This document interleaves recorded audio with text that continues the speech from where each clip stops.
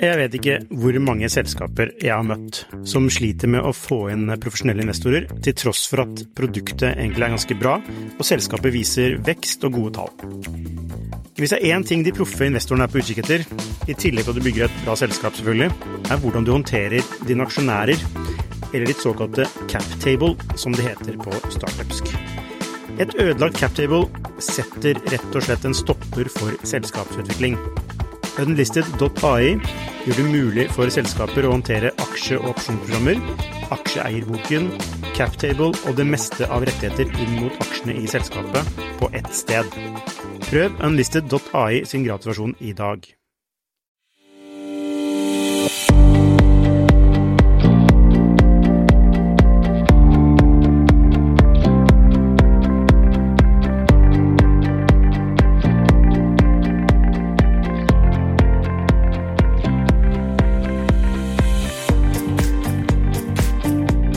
Hei og velkommen til Shifters podcast. I dag har vi besøk av en kul fyr, nemlig Brynjar Ellingsen. Han har gründet og er nå daglig leder i selskapet Fixrate.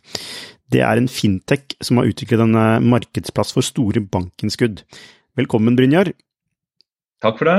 I dag skal vi prøve å forstå hva Fixrate egentlig er. Det eneste jeg har sett fra utsiden er at det har gått veldig bra helt fra starten, og dere har identifisert en liten lomme som andre ikke har tatt, og hvor dere nå har bygget en business som genererer om lag 12 millioner i gjentagende inntekt i året, og du sikter på 15 millioner, er det ikke sånn, i år? Vi satser på å komme opp på 15 millioner i desember, ja. Ja. Det må vi prøve nå. Ja, ikke sant? Og dere er nå 14 ansatte. Men jeg har inntrykk av at dere skal bli flere. Stemmer det? Ja da, det er helt naturlig utvikling at vi ansetter flere folk. Så det... Ikke sant, det er bra.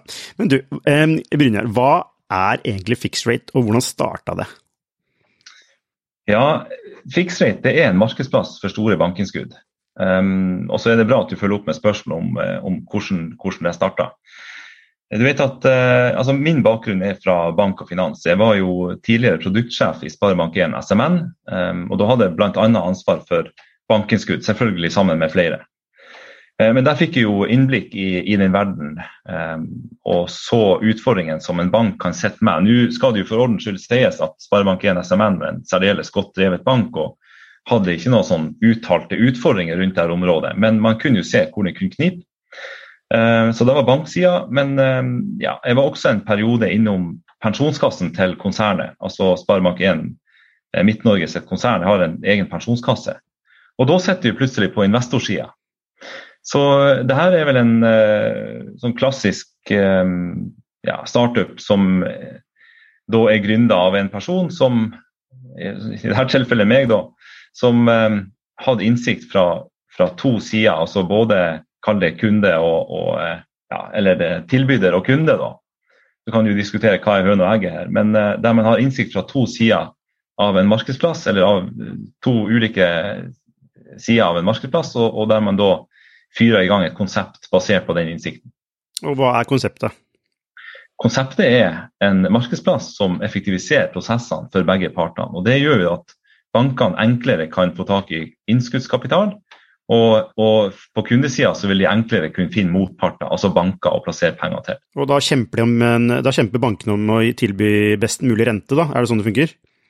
Ja, det er jo den intuitive tanken man har her. Men dette er jo et marked som er veldig preget av at noen få aktører har kontroll om store deler av markedet. Altså det har vært et problem å få markedsadgang for de litt mindre bankene. Og problemet det er veldig komplekst, men sånn kort fortalt så er det ikke så lett for en bank som befinner seg langt unna hovedstaden, da, der hvor pengene stort sett er, å få tak i den kapitalen. Og så er det også noe med størrelse her, fordi at mange av de kundene vi har, altså de innskyterne, altså de bedriftene som plasserer penger, de er fryktelig store. Det kan være at de har et milliardbeløp på bok. Og da vil man være avhengig av effektive prosesser for å spre pengene ut til flere mindre banker. Du ønsker ikke å gjøre manuelle prosesser mot den enkelte bank, men du ønsker å gjøre det via en plattform. Og det er jo da Fixrate som er denne plattformen i dette tilfellet. Ja, for det er slik at de sprer kapitalen ut på flere banker. Hvorfor putter de ikke bare alt et sted der de får den beste renta? Jo, men det akkurat det du sier der som utfordringen her. Fordi at når du putter altså de bankene som så store at de kan ta imot, la oss si 500 millioner, eller 1 milliard, de gjerne i en kategori som, altså de her bankene opptrer gjerne i internasjonale pengemarkeder og har tilgang til den store kapitalen. Og gjennom den kapitaltilgangen så har de en lavere fundingkost, altså de har en lavere pris på sin egen finansiering. Så hvis du skal plassere 500 millioner og går til de 4-5 største bankene i landet og spør om pris, så vil du få relativt lave tilbud på renta da. Og da vil det være mer fornuftig for deg å gå til mindre banker og plassere mindre summer ut i de her mindre bankene. Da vil du få en bedre rente. Og utfordringen tidligere, før vi kom på banen, det var jo nettopp at det var veldig tungvint å gjøre den jobben, ikke sant? Ok, for det en utfordring å ha for mye kapital å allokere, egentlig. Altså, fordi de små bankene kan ikke ta imot 1 milliard. Nei, de kan ikke gjøre det. Og det enkle logikken altså noen av de her små bankene, kanskje har de 4-5 milliarder i forvaltningskapital. Og la oss ta et eksempel, at Equinor skulle ha ringt de og kommet med 1 milliard, vil banksjefen ha sagt nei. For det vil være alt for stor risiko for de å ta imot så store midler fra en aktør, ikke sant? Ok, så dere tilbyr da underskogsbankene en mulighet for å få tilgang til kapital? Ja, og så når du sier underskogsbankene, så det litt strengt. For du kan si at vår tjeneste formålstjenlig for kanskje 95% av de norske bankene. Ja. Og det nettopp fordi at markedet sånn at makta veldig konsentrert på 4-5 banker i toppen, ikke sant? Nettopp. Ok, så det egentlig produktet gjør at det gir mindre banker tilgang på kapital de ellers ikke ville hatt, og så gir det da en bedre rente til de som kan putte inn penger, altså enn det de ellers ville fått i en stor bank. Ja, helt korrekt. Nettopp. Og det klart at og så kan vi jo snakke mye om produktet og rundt det, men det 3 ting vi gjør da. Det ene at vi gir transparens i et marked, ikke sant? Du kan logge inn og så finner du pris fra mange banker hos oss. Og det andre at vi effektiviserer dokumentprosessene i hele kundeetableringen og alt som skjer der. Og det tredje punktet som kanskje vel så viktig, særlig hvis at du aktiv og har plassert penger i mange banker, det jo det som går på rapport. Og det handler jo om at vi samler rapporteringer på ett sted, så du slipper som kunde å logge inn i 20 ulike nettbanker for å holde oversikt over innskuddene dine. Ja, ikke sant? Dere gjør også prosessen smidigere, med andre ord. Ja, vi tar det ikke bare en listingtjeneste, det følger hele kundereiser og hele kundeopplevelsen fra A til Å. Det noen andre som driver dette her, eller det eneste som gjør dette?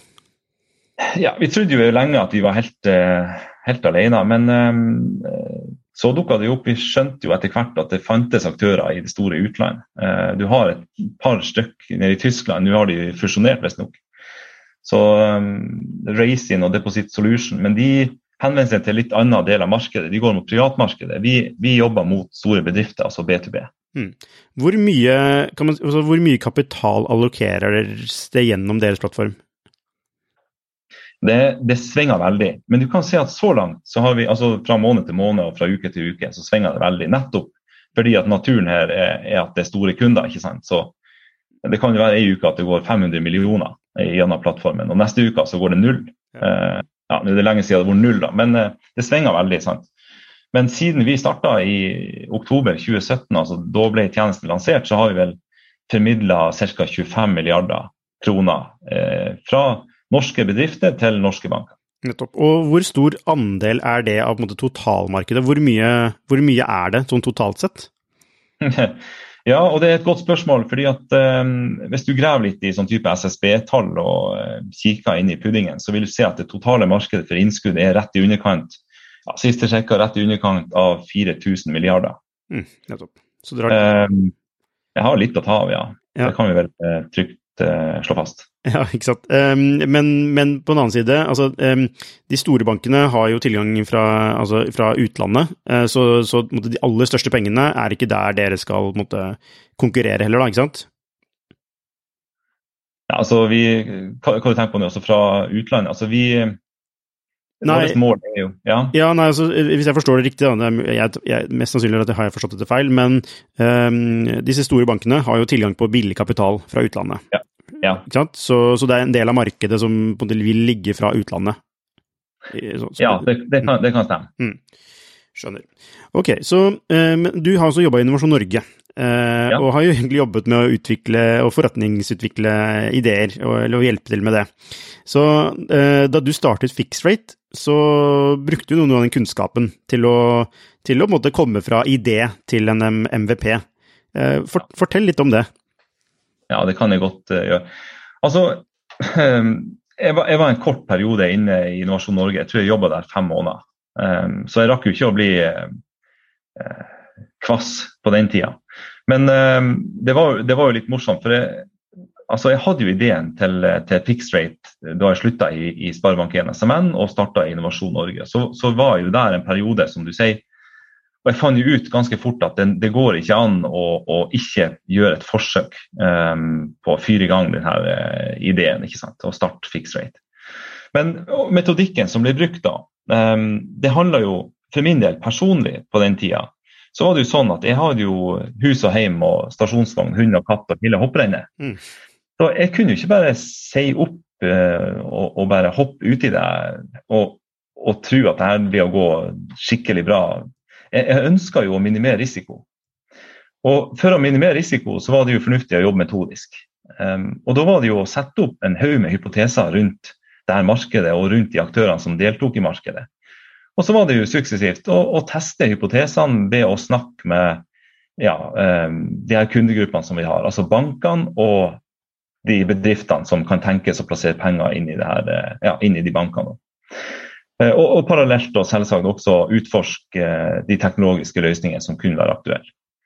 Og så da var det jo etter hvert så det var jo egentlig veldig tett opp til Lean Startup, ikke sant? At man jobber med å teste hypoteser og redusere risiko for å minimere sjansen for å gå på en stor smell. Men når vet du om dette har noe for seg? Altså, hvor mange må si ja? Ikke sant? Altså, hva er det kritiske punktet der? Altså, hvis du på en måte skal teste en idé, da, hvilket resultat er det på utkikk etter for å se om du skal gå videre? Og nummer 2, er det ikke veldig lett å gå inn i en felle at du skal på en måte bevise, altså få bevist ideen din, ikke sant? Fordi du er så forelsket i ideen, at du på en måte du får det til å bli det resultatet du ønsker. Ja, jeg kan begynne med første spørsmålet. Det er veldig, veldig vanskelig. Altså for oss da, jeg kan bare snakke for vår del. Det var sånn at vi snakket med en del potensielle kunder, hørt om deres arbeidshverdag, hvordan gjør de ting, hvordan jobber de, og hvordan pris betaler de. Hvis du spurte en bank, hvilken pris er dere fornøyd med å betale? Og så gjorde vi det samme på kundesiden. Vi testet og spurt, og så får du sånne uttalelser underveis. Det var en som sa at dersom du kan hjelpe meg med å få fjernet faksen fra mitt kontor, så er jeg fornøyd. Og jeg skjønner ikke helt den faksmaskinen, men det er jo faktisk vi var faktisk der. Det er jo 5-6 år siden det her da. Og det har jo gått fort heldigvis. Men når du får sånne uttalelser, og så i tillegg gjør tester da, det var et sånt godt eksempel på noe som var veldig sånn tungt som veide tungt på vektskåla for min del da. Det var en sånn test vi gjorde der vi var i dialog med en potensiell kunde da, som ønsket å plassere kapital, og så sa han til meg at kan ikke du bare gjøre en jobb for meg? Ta så ring rundt til bankene og sjekk pris på 50 millioner. Og så var det noen kriterier og litt sånt rundt de pengene. Og det gjorde jeg, brukt 1 uke på det. Og da var det jo 2 ting som slo meg når jeg har gjort den testen. For det første så brukte jeg 1 uke. Altså skal du bruke 1 uke på å finne pris fra banker på et innskudd på 50 millioner, det er helt horribelt. Det er ingen som har så god tid. Men det tok faktisk 1 uke. Du spør noen, og de må ha en dag på seg, og de sender en mail, og så er det litt att og fram. Så tidsbruken var helt horribel.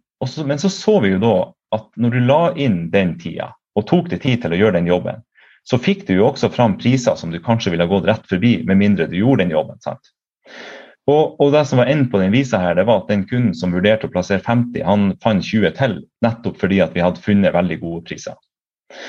Så, og det ble jo et veldig sterkt bevis for meg, fordi at de bankene som jeg snakket med underveis der, samtlige av de jeg spurte de underveis om at det her var noe, om det var interessant for de å få denne type henvendelser, og det var det virkelig. Og når jeg da parallelt så en kunde som ble stor i øynene, og det var en rimelig profesjonell kunde da, så man kunne jo anta at de fleste andre vil kanskje være enda mer fornøyd. Ja. Men når man da så reaksjoner, så tenkte jeg at det her er egentlig bare å sette strøm på og få opp på en plattform. Altså. Så hvordan, dette er da mest sannsynlig din første kunde. Hvordan får du de første kundene? Altså hvordan finner dere de første kundene? Og den dynamikken i en markedsplass er jo at du må både ha tilbud og etterspørsel, ikke sant? Så hvordan får den der til å begynne å rulle, den der markedsplassballen? Ja, og en markedsplass, det kan jeg si til de som sitter og lytter og som vurderer å starte en markedsplass, så må du bare innstille på at det er en fryktelig krevende forretningsmodell å få opp. Og det er sikkert derfor du stiller spørsmålet, Lukas. Den snøballen der, altså vi skjønte jo det at en markedsplass fungerer jo ikke hvis du starter opp med få aktører på en side og mange på andre siden, eller vice versa. Du må prøve å ha en slags balanse. Og for oss så innebar det at vi måtte jo finne aktører som kunne delta fra dag 1 på begge sider. Og da tenkte vi at hvis vi begynner med kanskje 8, 10, 12 banker, så burde det være nok til å få testet det her litt ut. Og vi var veldig tydelige i kommunikasjon. Altså, hvordan få den første kunden? Jo, vi snakket med aktørene i markedet og sa rett ut at vi trengte hjelp. Kan dere hjelpe oss? Hvis jeg har ett tips i dag, Lukas, hvis jeg skulle sett noen og lytte på det her som er interessert og som lurer på gode tips, da er det ene tipset jeg vil trekke fram, det er å spørre folk om hjelp. Og så bare være dønn ærlig på hva du holder på med, og så si at jeg trenger hjelp, kan ikke du dele litt av din innsikt? For det vi så som var effekten av det var jo at vi for det første fikk fryktelig god innsikt fra de her kundene som deltok i forstudiet, eller den tidlige fasen her da. God innsikt, men de ble jo også veldig gode kunder etter hvert, for de hadde jo fått vært med og bygd et produkt som de selv ønsket. Sant? Og når du da gjorde det her på begge sider av markedsplassen, og i tillegg var veldig tydelig på hvordan forventninger man kunne ha til produktet første tida, altså si rett ut til de her bankene at nå vil det gå tid, det vil gå tregt, det er ikke sikkert at det kommer innskudd med en gang, det her er helt nytt, og så tok det veldig ned da, sånn at vi var sikre på å komme over lista. Vi skulle ikke rive lista. Sant? Nei, men gikk dere til banker som dere identifiserte som hadde størst behov? Ja, ikke sant. Og da kan du si at de bankene vi går til, det er jo nettopp de vi kan jo egentlig sjekke litt i markedet, og så finner du bankene som betalte bra for rente, altså for innskudd. Bra rente for innskuddene. Det er implisitt at de har kanskje størst behov. Sant? Ja. Så snakket vi med de, og så fikk vi noen tips og noen referanser og ringt videre, ikke sant. Og der var vi veldig heldige, det må jeg også si at vi var heldige, fordi at i regionen der hvor jeg bor, her i Midt-Norge, så er det flere av det er veldig mange lokale sparebanker, og vi har flere banksjefer lokalt her som har en veldig god standing, som er veldig flink, som vi kunne bruke som referanser når vi snakket med de neste bankene. Ja, var det noen banker som måtte sa nei? Ja, altså, de sier vel kanskje ikke nei direkte, men de sier ikke ja heller, sant? Men det var jo noen som sa nei, det var det jo helt klart. Men altså, det er en innsalgsprosess som er ganske lang, fordi at det de må forstå, de her bankene, det er at denne forretningsmodellen vil medføre endringer for dem. Altså, husk på at bankene er jo veldig etablerte, gamle aktører som driver veldig godt, stort sett. De har god avkastning, de har surret og gått i flere hundre år noen av de. Så det er mye snakk om fintech og det nye som kommer i bank og finans, men det blir ofte med praten. Og det som er utfordringen til de fleste bankene, det er jo å finne fintech som utfyller deres forretningsmodell på en god måte. Og at du unngår å gå for hardt i konkurranse, sant? Det var jo en greie her. Man må jo heller prøve å altså det er jo det heldige for oss, det at vi utfyller bankene sin forretningsmodell. Vi går jo ikke i krig med dem. Og når du da kan vise til de og forklare dem hvordan dette vil påvirke de over tid, altså at vi gjennom å komme ny, altså tilføre teknologi inn i et marked, så klarer vi faktisk å skape teknologisk skift. Og det vil medføre at de frem i tid vil få tilgang til flere kunder, og følgelig rimeligere finansiering. Altså jeg ser jo en potensiell konflikt mellom, altså kall det strategi,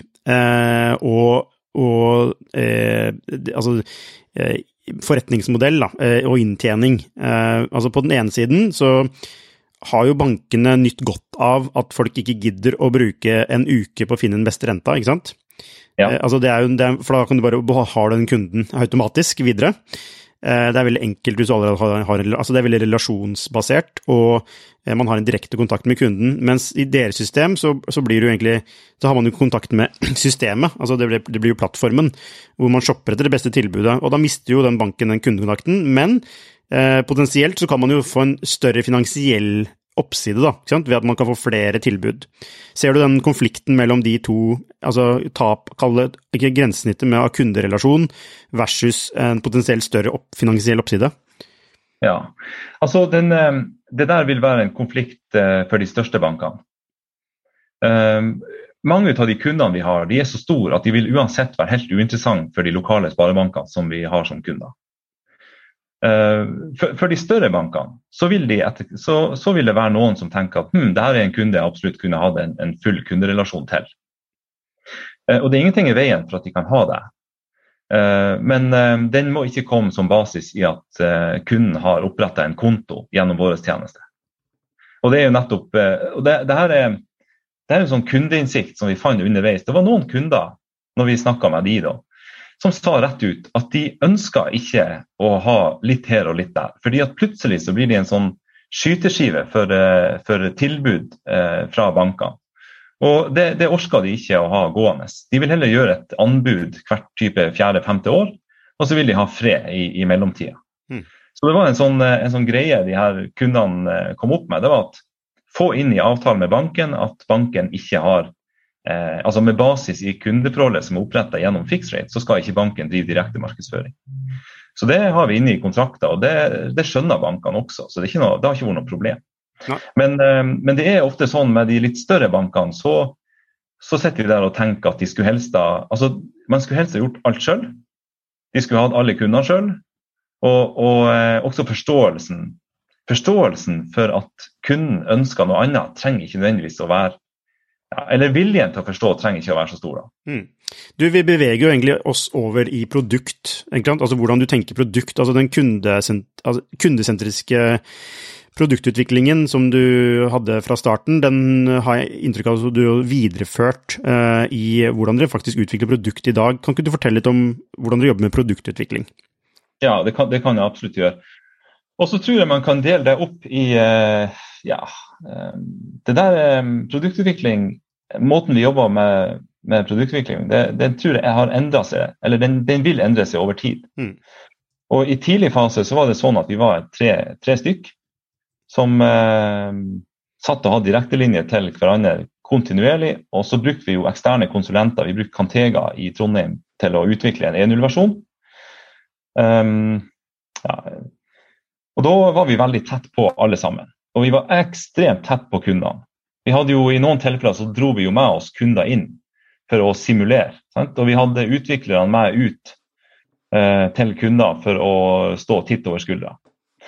Og da var vi veldig tverrfaglig, da kan du kan jo si tverrfaglig, ute hos kunde og veldig kundesentrisk i prosessene. Og så prøver vi å holde på det. Nå sa jo du, vi 14 ansatte nå. Vi har fått flere roller inn. Folk kommer inn med litt mer spisse kvalifikasjoner, kan du si. Og tyngre på sine fag enn hva de generalistene som var her fra starten av. Så vi ønsker å fortsette å jobbe tverrfaglig. Jeg ser at det blir mer og mer utfordrende ettersom vi blir flere. Og det kan være folk som kommer inn som har lite erfaring med nå har vi hentet veldig, veldig flinke folk, så men vi ønsker jo at utviklerne kjenner kundene, sant? At de snakker med kundene direkte, og at de ute og besøker kundene og spør altså stiller dumme spørsmål, sant? Hva gjør du nå? Hvorfor gjør du det? Altså, kundene ser jo rart på det til slutt. De lurer på, er du helt hva gjør du? Jobber du med det her, liksom? Men det jo et poeng, og det har også vært en styrke, det må jeg si. For ja, altså min bakgrunn jo fra bank og finans, så man skulle jo tro at jeg kunne noe, ikke sant? Men så hadde jeg jo med meg, i tidlig fase, så var det jo andre med en helt annen bakgrunn.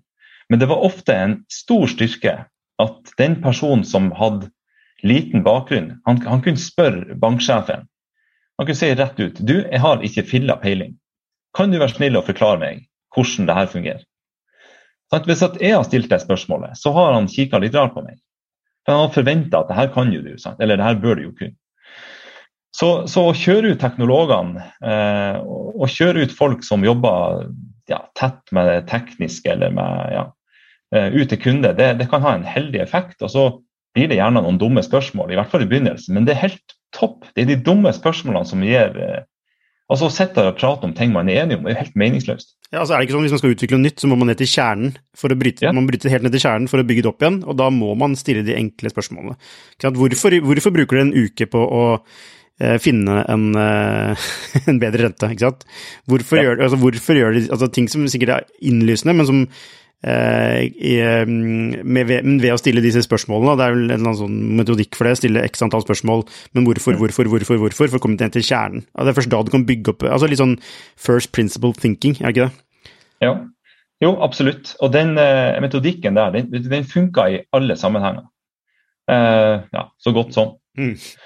Og så må du jo, utfordringen er jo å vite når tid du skal stoppe, når tid vedkommende blir irritert.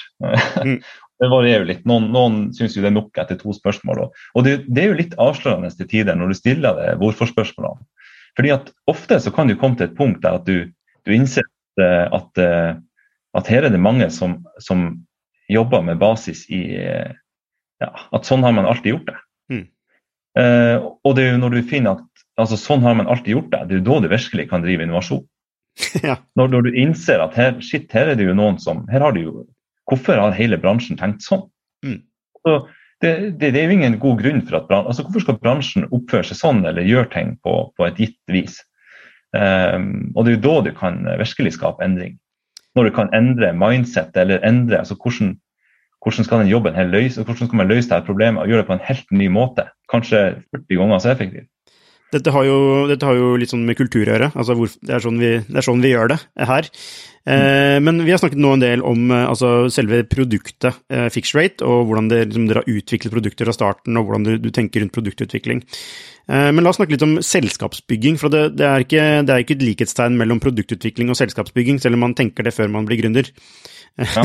så tenker man at man skal bare lage et produkt, men man tenker ikke så mye på at man skal egentlig bygge et selskap som produserer dette produktet, ikke sant? Har du samme oppfattelse av det?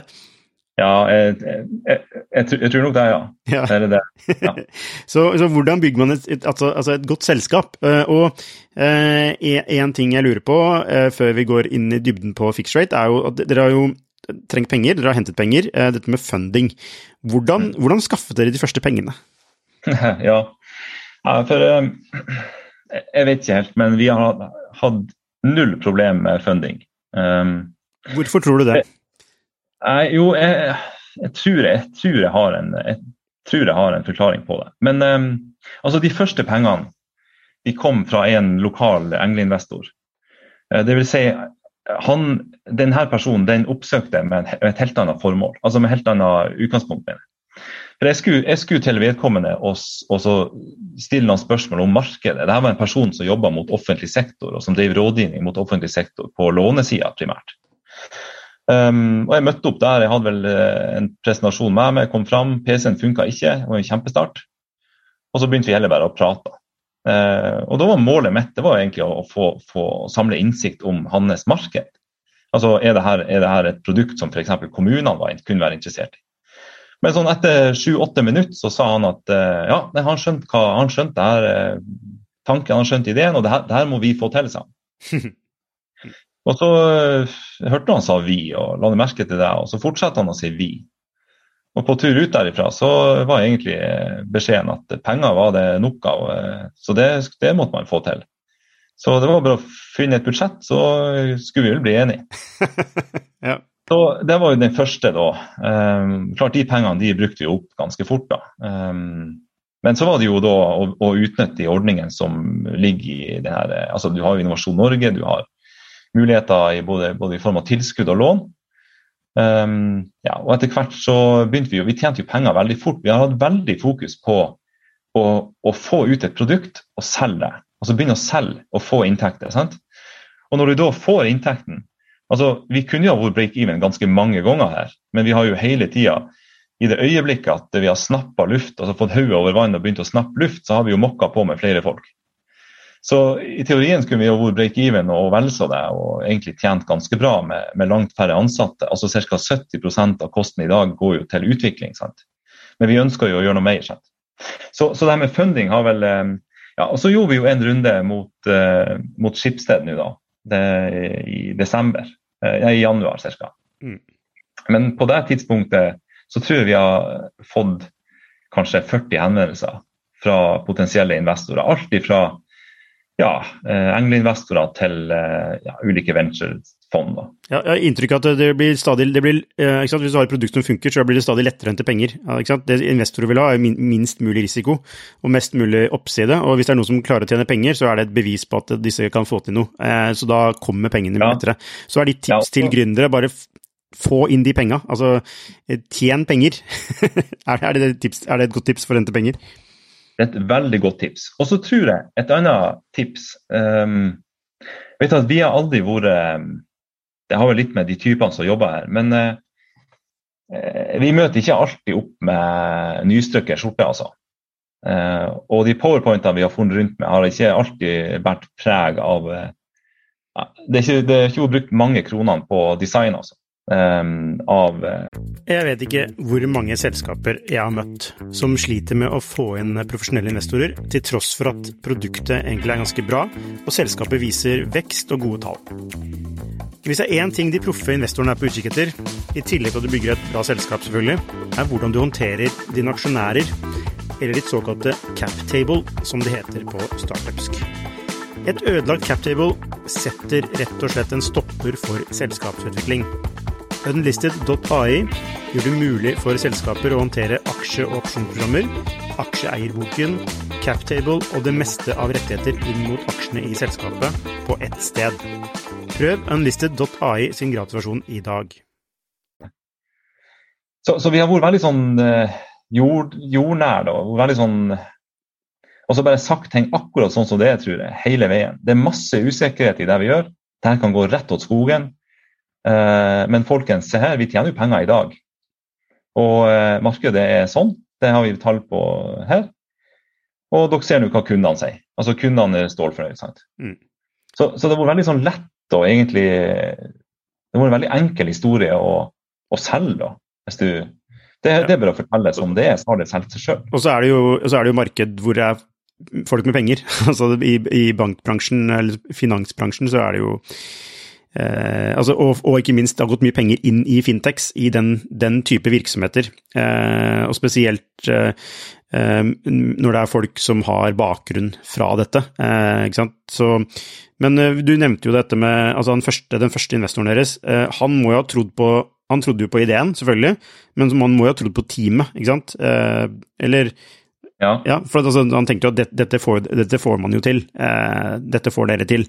Mens når du skal hente penger senere, så er det mer, ok, hva har du fått til? Og kan hente penger på det da.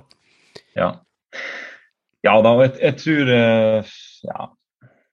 jeg har jo spurt han i ettertid, han som kom med de første pengene,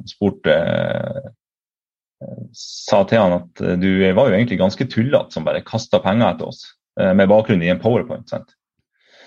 Men nei, det var litt magefølelse og ja, litt sånn, vi hadde jo noen samtaler, så det var vel en tillit som ble bygd der, jeg vet ikke. Men også at jeg har jo bakgrunn fra det her markedet, og han hadde jo selv også bakgrunn, han investoren, så han så jo at det her er jo faktisk, det er ikke bare visvas. Nei. Det var veldig lett å se for seg at det her kunne bli noe da, men hva det her noe var, det er ikke godt å vite før man har gjort det da. Men alt vel enkelt hvis man har penger, det ikke sånn? Så alt dette med kultur og ledelse og vekst og så videre har jo kanskje vært en dans på roser for deg, eller kanskje ikke. Så la oss høre litt, altså hvordan forholder du deg til det? Og da, nå har du fått penger, du har et produkt som funker, og nå må du få dette til å skalere. Og da kommer dette med ikke sant, ledelse og kultur inn.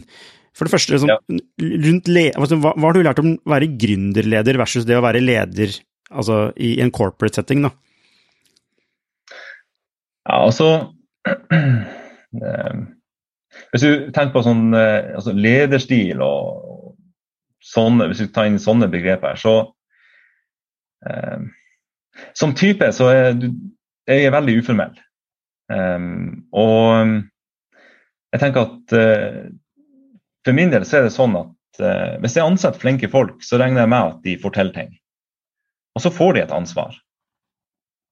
Og så selvfølgelig skal vi ha en diskusjon og samtaler gående.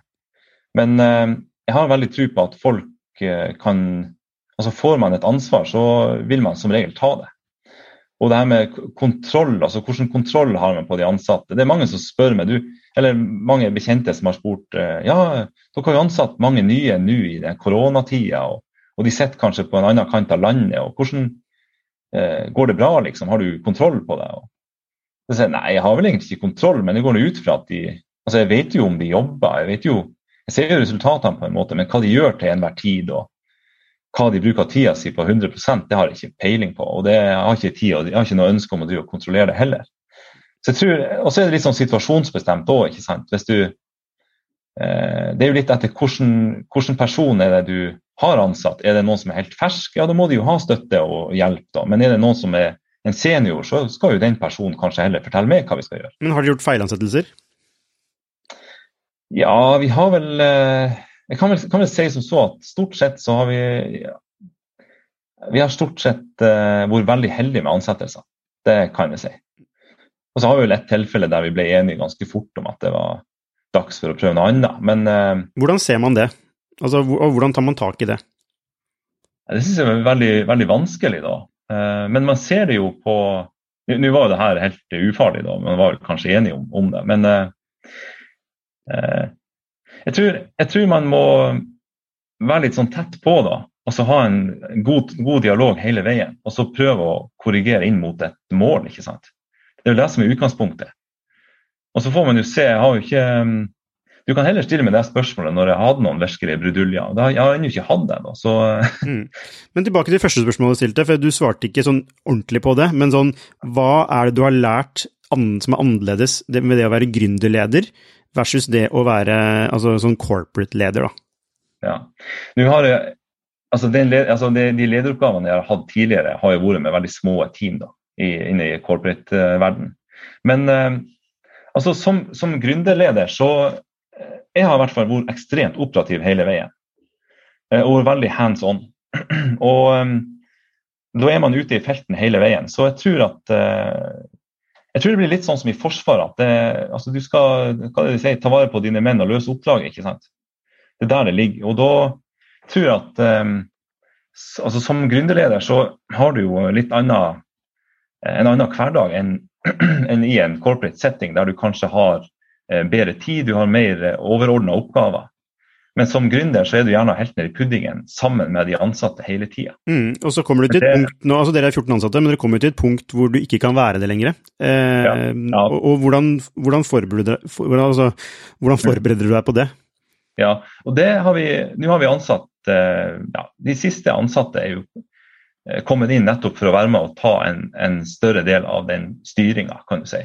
Altså jeg må flytte meg bort, og dette jo noe av den prosessen vi står i nå, der undertegnede og også flere av de som var først inn må ta lederrollen på større alvor.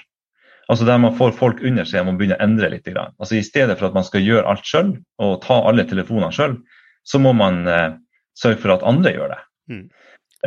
Og sånn som for min del så det flere deler her, for eksempel produktutvikling som sådan. Det her med at nå vi 14 ansatte der mange involvert i produktutviklingen. Det å holde strukturen i det og holde tråden i det og lage gode systemer for hvordan vi håndterer kundetilbakemeldinger og så videre. Det en jobb som setter bort, som jeg ønsker at andre skal ta. Det er ikke der jeg god.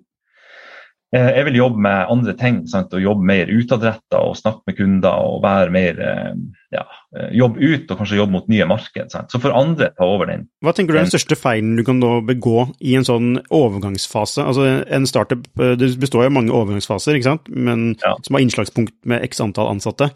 Men den overgangsfasen dere er i nå, hva er den største feilen du ser du kan gjøre, som du ikke må gjøre? Jeg tror det at jeg selv sitter og holder i ting som jeg tidligere holdt i. Altså jeg må tåle, altså som gründer nå i den overgangen som vi står i, så tror jeg, og det her blir jo bare hypoteser, for vi står jo i det nå, men jeg tror at jeg må som leder være flink til å sette bort oppgaver, og så på en måte holde meg litt unna. Altså folk må få det rommet de trenger for å gjøre jobben sin. Og det må jeg si at det er ikke alltid lett, fordi at man har vært så tett på selv, ikke sant? Men skal det her skalere, så er det jo ikke rom for at undertegnede kan få sprenge rundt og være med på alt. Nei, du nevnte dette med å strukturere. Har du noen spesielle måter å jobbe på, sånn OKRs eller andre måter å strukturere arbeidet på? Ja, vi har jo mål for virksomheten, og vi har jo gjort en jobb på det området, men vi går inn i en prosess nå i høst der vi skal begynne å jobbe med OKRs mer spesifikt. Så det er i prosess. Men der man får mer tydelige mål for de ulike kalde enhetene, selv om at vi ikke liker kalde enheter. Så, og frem til nå så har det fungert på hvilken måte da? Altså tenker du da på målsetningen vår? Ja, hvordan jobber dere med mål, og hvordan jobber dere med å få skuta fremover, alignment, etc.? Ja. Vi har vært veldig, altså jeg har et veldig sterkt ønske om at vi skal sette mål bottom up, sant? At folk er med på å sette målene, fordi at jeg tror akkurat det er fryktelig viktig for en startup, for vi ønsker å jobbe veldig fort, effektivt, raskt, vi ønsker å ha,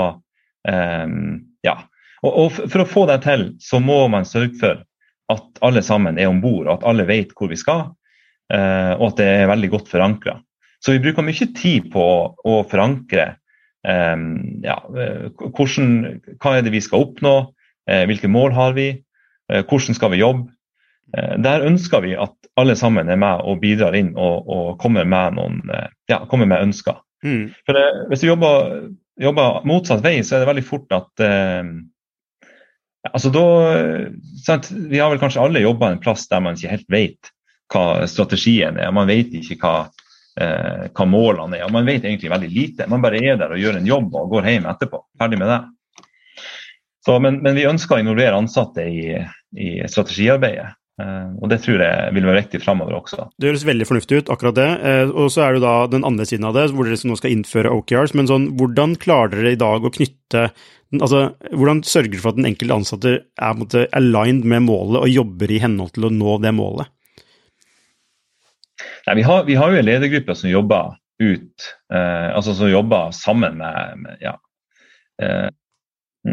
sant? Og det er jo her vi får den overgangen fra å være små til å bli større. Sant? Og sånn som vi har jobbet, så har jo alle vært helt klar over målene vi har. Og samtlige har vært med og satt målene. Og det er jo der det er veldig fort etter hvert når man blir mange at man tenker at nei, vi orker ikke involvere alle, det blir så mye styr og det blir lange workshops og så videre. Men vi må prøve å fortsette den jobben der vi involverer alle sammen i målsetninger. I hvert fall på et overordnet nivå, ikke sant? Og så får man, og da vil jeg jo tenke, vi har jo, for eksempel min CTO, han vil jo bryte her ned blant sin gjeng, og så vil de jobbe med det spesifikt.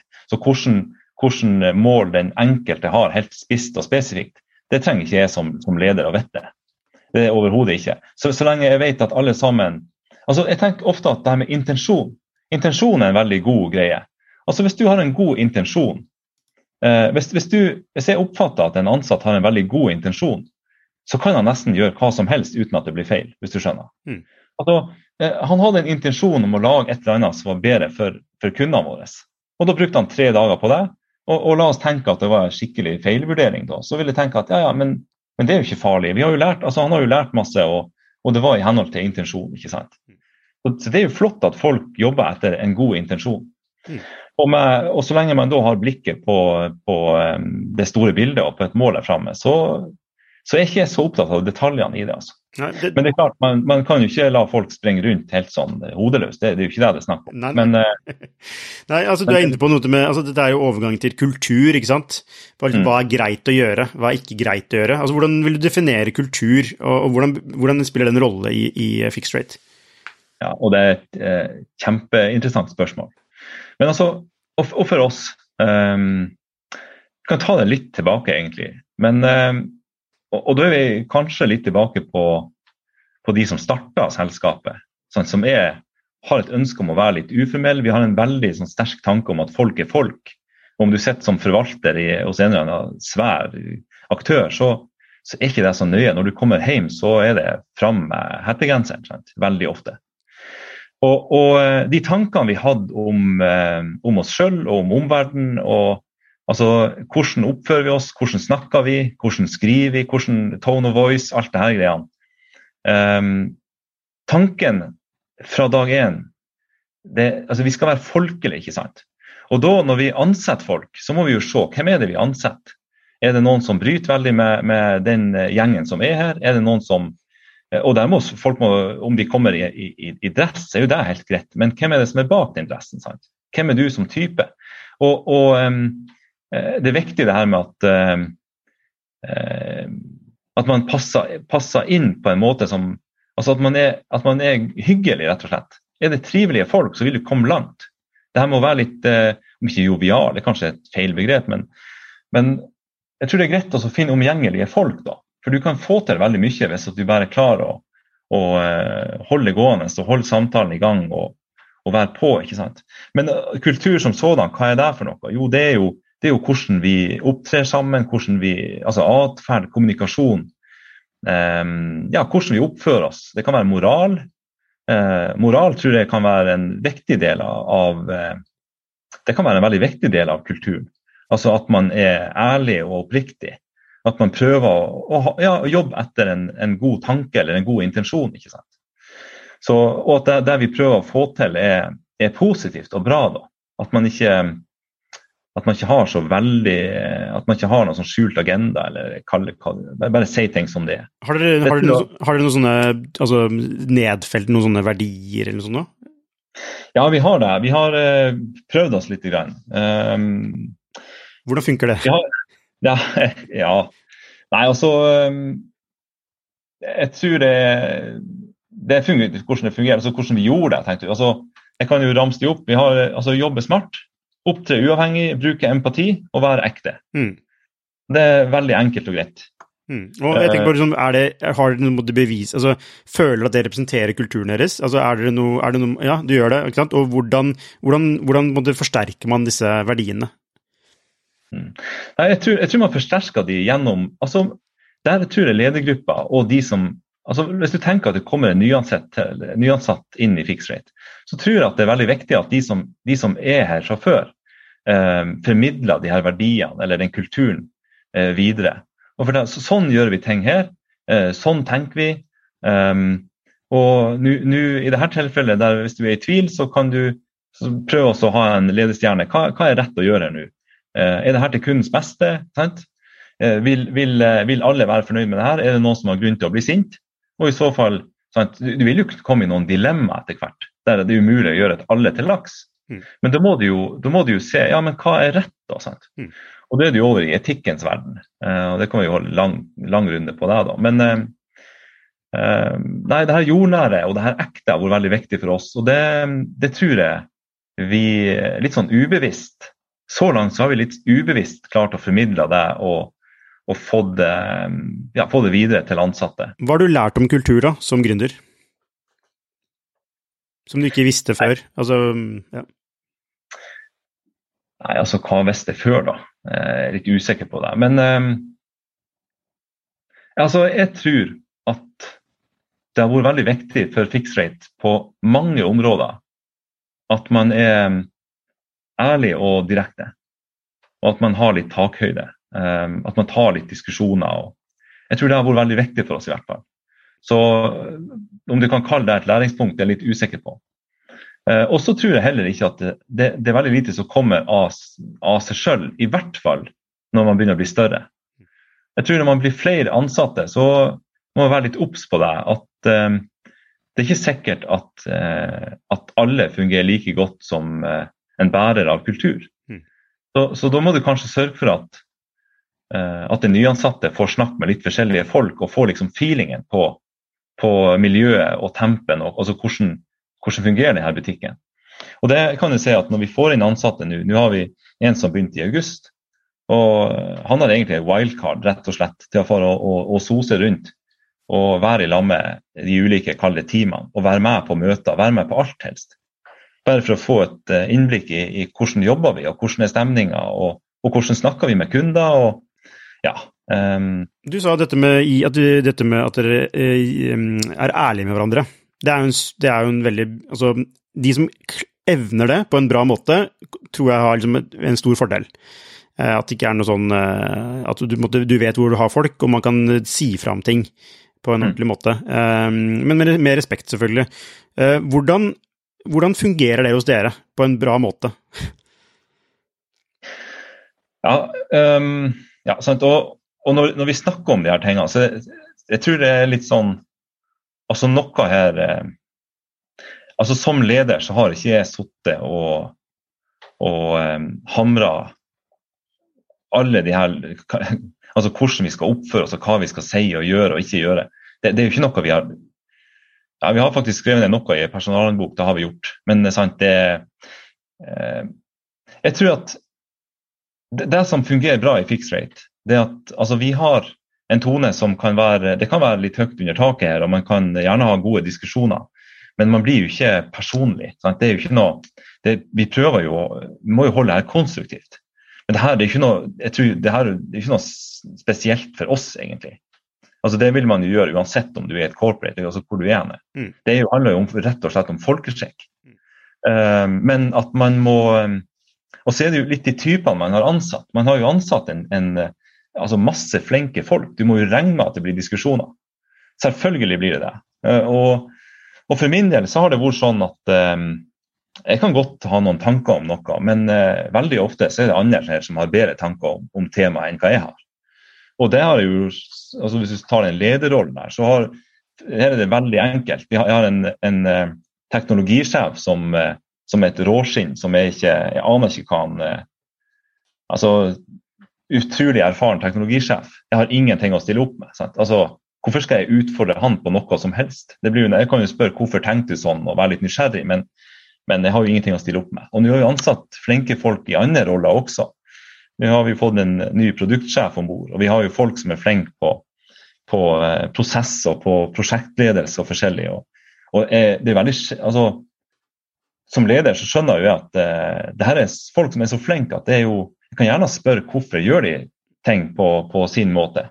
Men, og vi kan gjerne endre litt på, altså man kan jo påvirke selvfølgelig, men det er veldig sjelden at det har veldig sterkt behov for å gå inn og endre så veldig på det som er forslaget fra om det er ledere eller ansatte. Vi skal snakke litt om vekst, avslutningsvis.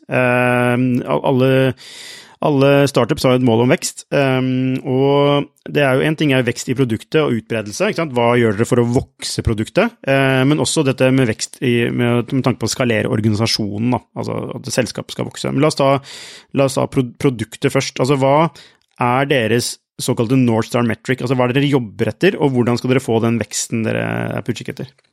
Ja, og der har vi hatt mange diskusjoner. Hva er egentlig vår Nordstjerne da? Men vi har vel landet på at det som er Nordstjerna, det er tall, og det er den porteføljen som er innestående. Altså, hvor mye penger står ute i bankene, altså hvor mye penger har gått fra våre kunder til bankene som deltar på plattformen. Og det tallet forteller egentlig veldig mye. Det forteller om nytten til bankene, og det forteller om nytten til kunder. For dersom en kunde har penger i en bank, så har han nytte av å ha de der. Og hvis banken har tatt imot pengene, så har banken nytte av å ha de pengene. Er det nytte for dere? Hvordan er det nytte for dere da? Ja, og for oss er det viktig fordi at vi tar betalt gjennom den modellen. Altså porteføljen som står i en bank får vi betalt for. Så det tallet der er egentlig veldig enkelt å se, og det forteller veldig mye. Og så kan man påvirke det da på mange måter. Og en markedsplass har to sider. Så du kan se at hvis det ikke går transaksjoner, så det jo noe feil noen plass. Og til tider så kan det være utfordringer på banksiden, det kan være for få tilbud ute, eller ikke relevante tilbud ute, det kan være noe marked, det kan være forskjellig rart. Og på kundesiden så kan det være at kundene at det lite aktuelt. Kundene har tilgjengelig muligheter som kanskje bedre da, i kanskje andre marked. Så man jobber alltid på to sider av den markedsplassen. Og det vil alltid være en side som synes at det en mangel. Hvis ikke, da har du jo flommet hele tiden. Hva er det identifisert som den største driveren til vekst? Hva er det som er den største driveren til å øke porteføljen i disse bankene? Ja, og den driveren vil også variere med markedet og med tida og med alt ihop. Men sånn som våre sterkeste driver til vekst akkurat nå, det å få ut enda flere relevante banker på markedsplassen og enda flere relevante tilbud på markedsplassen. Jeg skal ikke dra en hel leksjon på det, men vi står jo nå i en koronatid der at bankene flyter over av kapital som trykt opp og dyttet ut i markedet, sant, med nullrente og så videre. Så du kan se for deg at Fixed Rate kom inn på et torg og solgt billigere gullrøtter enn alle andre som stod på torget, men så kom da staten med en lastebil full av gratis gullrøtter. Ja. Og da hadde vi et problem. Men det absolutt muligheter til å vekse til tross for at markedet som det, og det har vi jo gjort. Ja, hvordan løser dere det hvis staten kommer med en lastebil full av gratis gullrøtter? Nei, altså, du kan si at de gratis gullrøttene der, de vil bli dratt inn etter hvert. Staten vil etter hvert komme og kreve de tilbake. Og det også sånn at det å ha direkte innskudd fra en kunde, det veldig fint for bankene sin balanse. Og bankene vekser også, ikke sant? Så det vil være muligheter, altså bankene vil ha et ønske om tilførsel av ny finansiering. Så det et rom for oss, selv om markedet vanskelig. Men jeg vil jo tro at hvis vi hadde jo prosess med mange banker som plutselig smekket full av penger, ikke sant? Og der blir prosessene satt litt på vent, for nå jo behovet litt redusert, sant? Og da må vi vente ut det her litt grann. Men når det sagt, så vi har ca. 15 banker som i prosess, og som vi venter inn utover høsten og neste vår og så videre. Det er jo et typisk storkundemarked som tar lang tid. Hvordan kapitaltilførselen på tilbydersiden da? Ja, og det er jo oppsida i det her. Fordi at når du da står i en situasjon der at bankmarkedet etterspør mindre kapital fra investorene, så dukker det opp stadig flere frustrerte investorer. Og frustrerte investorer, de synes at vårt konsept veldig interessant. Kanskje har de fått redusert ned sin innskuddsrente kraftig der de var, i en eller annen stor hovedbank, og da vil de være åpne for alternativer. Og da vi litt tilbake til det her med at vi ror båten i utakt, sant, med årene på hver side. En periode så jobber vi hardt ut mot bankene, neste periode så må vi snu oss mot kundene. Så høsten 2019 husker jeg, da jobbet vi veldig hardt på kundesiden, for da lå det en flom av fantastiske tilbud ute fra bankene. Og så endret det her seg med korona, ikke sant? Og nå jobber vi hardt på banksiden. Har dere dedikerte team som har ansvar for hver sin del altså på markedsplassen? Ja, du kan si at fra tidlig fase så var det jo undertegnede også en til som jobbet på begge sider. Og så ansatte vi etter hvert personer som skulle jobbe dedikert på bedriftssiden, for det var der det var størst behov. Men så ser vi at de flyter stadig imellom de her. Vi prøver det ideelle at de som driver med salg jobber ut på begge sider, for da får du veldig god forståelse av kundebehovet i begge leirer. Ja. Så da kan du forklare.